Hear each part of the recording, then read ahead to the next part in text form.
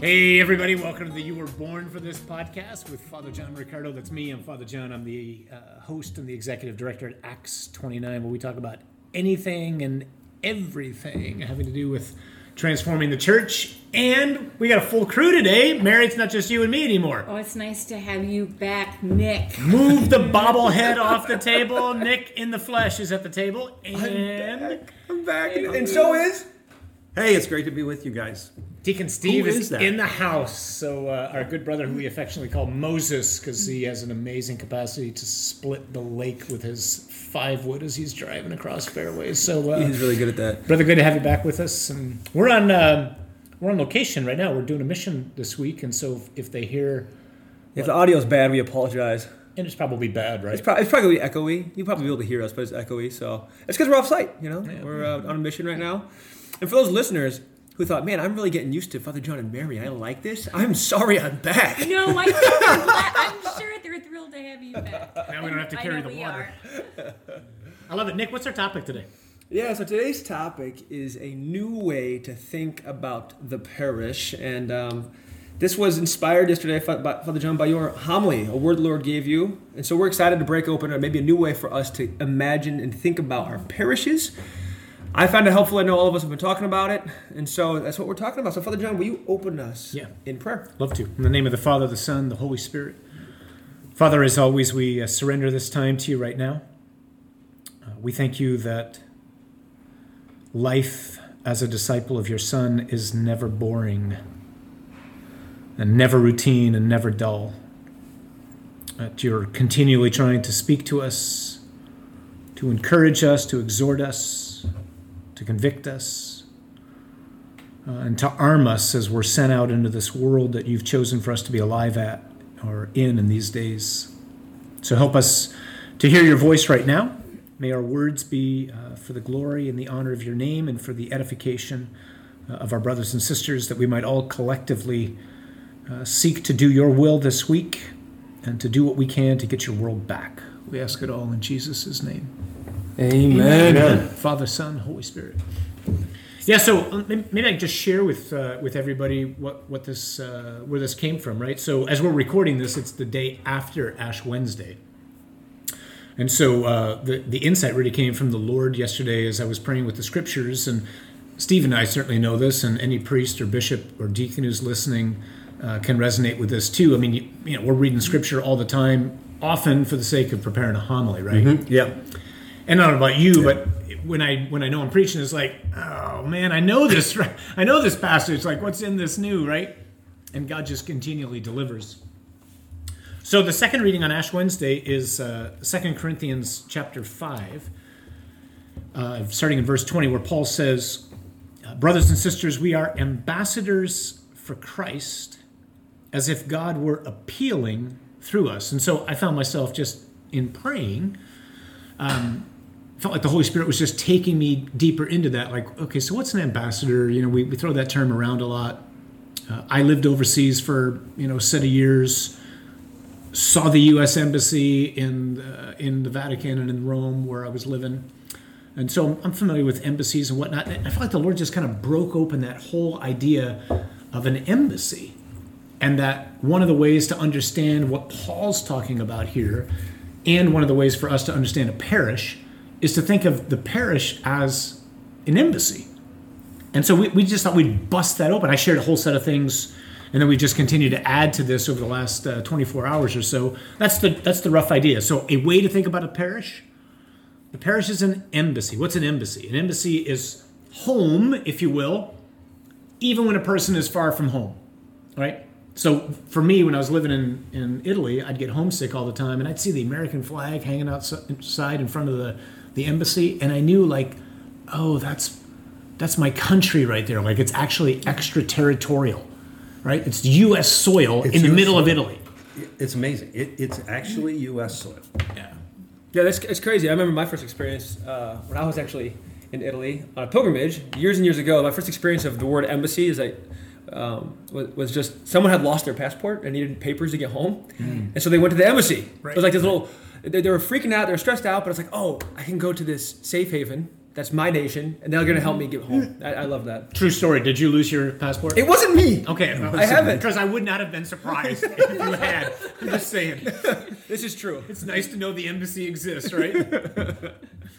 So what's an embassy? So maybe we can just bust open some of these things that, as we've been talking about and thinking about and praying about, and it's an analogy, right? So it's always going to break down, but there's some meat here that we think is just really worth our thinking about with regards to what the parish as a whole is to be. And then Steve, you were highlighting, well, that's really great. What about the people in particular?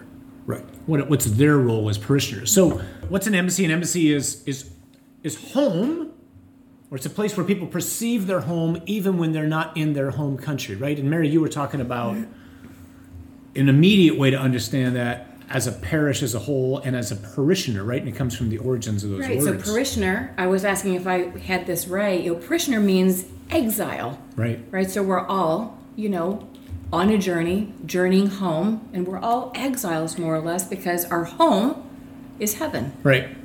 And of course the interesting thing here is and that heaven's going to be here because the Lord's going to come back. Right. So I mean, here's one of the places where the analogy might break down a little, but it's true. It makes the point that to be a parishioner is to be on exile. St. Peter says, in one of his letters, that we're all sojourners, strangers, exiles. The word he uses there is the word that we get parish from. We're the exiles who meet at a particular place around a particular altar, hearing messages from our homeland, nourished on the stuff that we feed on, right? The body and the blood of Christ. And then we're sent out, dispersed from that altar to go tell everybody else that there's a real homeland for everybody until Jesus comes back and he makes this what it is going to be, right? So an embassy is the headquarters of a government serving in a foreign country. That's one of the ways to think of it, right? Yeah, and it's also led by an ambassador who's the representative of the other country's leader. So in this case, right, the representative, uniquely, all of us, but uniquely the priest, who's representative of Christ. Yeah, because he's got authority, right? He's leading. So on a diocesan scale, the bishop is the ambassador, right? On a parish level, the pastor is the ambassador. But every single one of us, by virtue of being baptized, are also ambassadors, right? We just, for the purposes of organization and whatnot, either the bishop in the diocese or the pastor in the parish is the point person, we could say, right? Yeah. What else? So I think you touched on this earlier, you and Deacon Steve, that an embassy belongs to the country that it represents. So it's American territory in a foreign land, and its primary purpose is to give assistance to citizens of the other country who live in that host country. So whether you lose your passport or whatever your needs might be, it is a safe haven, and they're there to serve you. Love it. Right, as Americans. Exactly. One of the other things that we talked about, and this kind of goes along with our language of, being agents of sabotage and recreation, on a little embassies actually are places where spies hang out, and they go out and they try to attract the citizens of that country, and we've rescued Russian agents and scientists and hid them in trunks and brought them into U.S. territory and helped them escape the clutches of the enemy, Right. that they weren't in. Right. It's a rescue mission. It's a rescue mission. Absolutely. I love that. Right. I love that. So one of the things that the staff in an embassy would do, right? They would interact with people in the host country, and they're doing that to help everybody get familiar with the laws and the policies and whatnot of the country that they represent. And certainly as disciples, that's what we're doing, right? I mean, so to your point, Steve, we're trying to share with people, because at the end of the day, there's really only two kingdoms. There's the kingdom of God and there's the kingdom of hell. And we're all under the banner of one or the other. And we're trying to make this, we'll get to the appeal in a moment later, but, we're basically trying to interact with them in such a way as to entice people to go, hey, there's a better way, and it's over here. Not because we're special, because we prove that time and time again, we're actually not. But God is, And God's the one who's placed us here in this particular location to entice you, even as we assist our citizens who've already been enticed, right? It's like, we talk often about, a parish is a city on a hill. Someone who's looking for asylum or rescue or help or support, it's kind of the same principle. That's right. So speak more to asylum, because this is an awesome insight, I think, to just bust open and help people understand. So Steve was talking about this a little bit with Russia.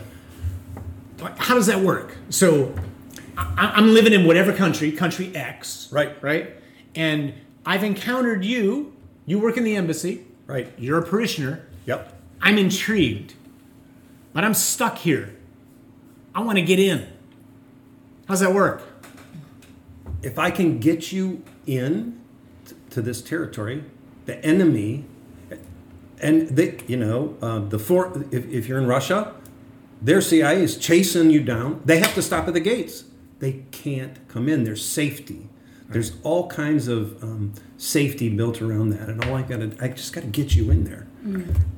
So I think that's safe haven. Yeah. And so as we were praying with this yesterday, like one of the things that I was just so struck with, right? I mean, one of the things that the embassy does is it offers asylum, which is to say it offers protection from both arrest and extradition given to political refugees, right? Because it enjoys these freedoms. So let's talk about this in the spiritual world. So the laws of the kingdom of hell are the laws of sin and death.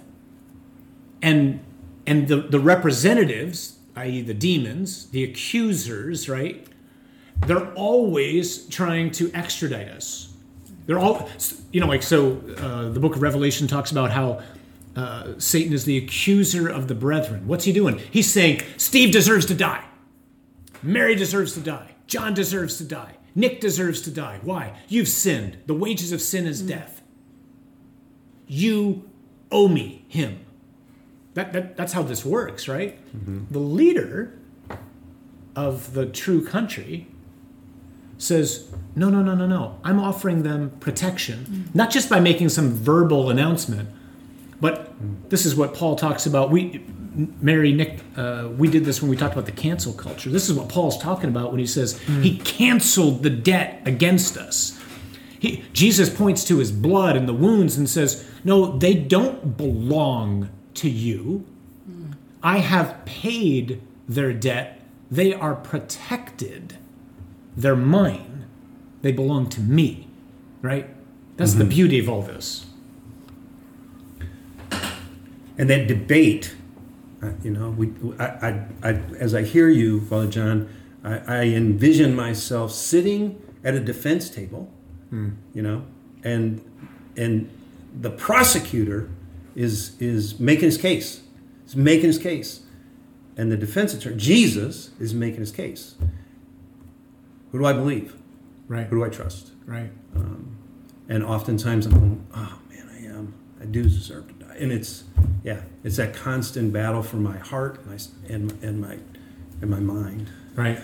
So go ahead. I didn't mean to cut you off. Yeah, so I love this. I mean, the parish is the embassy offering asylum to all the citizens who are currently uniquely under the power of sin and death. I mean, in some sense, like we're all fighting that battle, right? But those who do not know Jesus, right? We are offering them this opportunity for asylum. I mean, that's great news. And we need to be clear as Christians, right, that there are only two kingdoms. Like, we got to just reinforce that. Yeah, absolutely. Like, why is this so urgent? Because everyone is bound by the power of sin and death unless you have encountered the power of Jesus and what he's done for us by his death and his resurrection, right? So let's go back to the reading, because there's more to this, and I think it speaks to what you just talked about, Nick. It just flows right into this. Paul says, after saying we're ambassadors, it's as if God is appealing through us, inviting us. What's he appealing us to do? I picture Paul as a man working at an embassy in the middle of a hostile country. And again, there's only the kingdom of heaven or hostile country. That's it. What's the appeal? The appeal, I think, is this: defect. Defect. You can leave. You're no longer bound by the laws of sin and death. You're no longer bound by a tyrant. You're no longer bound by the darkness of this kingdom, the kingdom of sin and death and hell. You have a real homeland, and the leader of our real homeland is an amazing Father. He's in the resettlement business. He's got a home for you here, right? Right? And he ends that passage that we hear on Ash Wednesday with, now is the acceptable time. Now is the day of salvation. Salvation from what? From sin, from death, from the tyrant. Like, come home. And it's a great image for baptism, right? The transferring from one kingdom to another. You get new papers, you get a new passport, everything can happen. That's right. I was just thinking the same thing. Even if you lose it, like Nick did. Or your would have. I did. Or your credit card in the back Or seat of will. the car. Come, Mary. So put this together. So the parish is supposed to be what then? If the parish is an embassy, what's this look like practically? Like what do people what should they experience in our parishes, and what should they experience from us as individual parishioners? So what people should experience is what life is truly like in this kingdom. What a life of freedom looks like. That I don't have to be enslaved to the fear of sin and death anymore. That's what a parish, one of the things that a parish should be and represent. It's a new family. It's that new community. And I think one of the things that I would say that's on all of our hearts, because we're passionate about evangelization, is we give a visible witness of our homeland, this parish, the kingdom of God, that there's more to those who are coming in, and we also offer asylum to those who are outside. Like, we're called to go out and tell everybody about this new life, this new hope, this new glory, this new King, right? Everything that the King offers. Yeah, in my mind, even as you're talking, I'm thinking immediately of, I went to Poland for the first time in 1992. So the wall had just come down a couple years before this, right? Mm-hmm. And so here we go. We're walking through the streets, and everybody in Poland, you could tell they had been so accustomed to living under the tyranny of the Soviet Union and communism. Their eyes were straight ahead. They never made eye contact. They never smiled. There was no facial expressions. Everything was dull, drab. There were like no colors. Everybody was in black. You could just tell they were so accustomed to being watched. Mm-hmm. And then we went back a set of years later, and it was totally different. I mean, there was some good things and some bad things, but I mean, it was a different thing. You could tell they'd experienced freedoms. The reason that comes to mind is you're talking, Mary, I think it's Nathaniel Hawthorne that Pope Benedict quoted when he came to the United States and visited St. Patrick's Cathedral, and he's talking about stained glass windows, and he says, the body of Christ, the church, is a lot like a stained glass window, which from the outside it looks dull, it looks drab, it looks heavy, it looks dark. You walk inside, you see the light shine through it, and you're like, oh my gosh, like where'd that come from, right? That's supposed to be tangible in a parish, in the community that is the parish. The people in the world outside, regardless of what they're saying, right? Because we know this because we've been there. They're like the Poles immediately after communism. They're used to being watched, accused by the enemy, as you said, Steve, living under fear and anxiety. I'm afraid of death. Right. I'm terrified by COVID because I'm afraid of dying. Well, COVID's real. I'm not afraid of dying. To be a disciple is to be set free from the fear of death. Right? That's one of the strongest ways the devil just holds us bound, right? The asylum that Jesus offers is you don't have to be afraid of that anymore. Death's a doorway. It leads to home, right? These kinds of things are supposed to be tangible in us. We're supposed to be color versus black and white. Right. We're a fan of quoting N.T. Wright on this. The parish is supposed to be a microcosmos of the world to come, right? So in this, I mean, this is such a beautiful image of the parish, this idea of an embassy, right? So, I mean, think about what the kingdom of Satan, what his laws are. Unforgiveness, disunity, violence, anger, vengeance, lust, pride, all this stuff. I've heard of these things. Give like extracting his pound of flesh, right? But you walk into the embassy, parish, And the microcosmos is supposed to look like unity, forgiveness, reconciliation, love, joy, peace, patience, kindness, gentleness, all this wonderful stuff. And that's what the ambassadors carry forth. They make manifest those policies and those laws. And so parishioners, Christians, disciples, that's what we're supposed to be carrying forth. Those are the laws we abide by, not the laws of the kingdom around us. Yeah, and I don't know about anybody else, but even as you're saying those things, I'm just like immediately convicted, right? I mean, because the craziness of parish life, I'm just thinking of all the times when I wasn't fostering unity, or I wasn't fostering forgiveness, or I was holding on to grudges or whatnot. We're trying to talk about something that we're supposed to be. We certainly, at least me anyway, we're not saying we had this. We're just saying this is what we're supposed to be, right? Yeah, this is what we aspire to. Yeah. Right. And to Nick's point, as an ambassador, in a real practical way, as an ambassador, they, even when they go outside the embassy, they're not subject to the laws of the country that they're in. Yeah. You can't even write them a speeding ticket. They're free, and they have to live within the laws of their homeland. We don't have to, when we go outside the embassy, go outside the parish, as ambassadors, we don't have to live by those laws. We're free of those. Does that make sense? No, it's so good. We don't have to be confined by the laws of Satan. Even when we're walking around in enemy territory, That's right. We're not subject to those laws. And so everything that's happening right now in our country, and unfortunately in the church too, right? We're seeing people act as if they are bound by the laws of the kingdom of hell, right? We are seeing division. We are seeing animosity. We are seeing accusation. We are seeing holding on to bitterness. And we're not talking about the world. I'm talking about the church. But we don't have to live that way. And to the degree that we don't, it will be attractive as all get out, and people will want to defect. I love it. Yeah. This is how God works, right? I mean, God just gives insights, and then, and then He's going to forever. I'm always struck by at the beginning of Lent. He gave one last year with this image of a statue that He was just trying to refurbish, and He's done another one here in the beginning of Lent this year. It's like this is what I want you all to be as individual ambassadors. What I want you to be as parishes and the church. And He's just reminding me again in my own life personally, like there's places I still need to defect.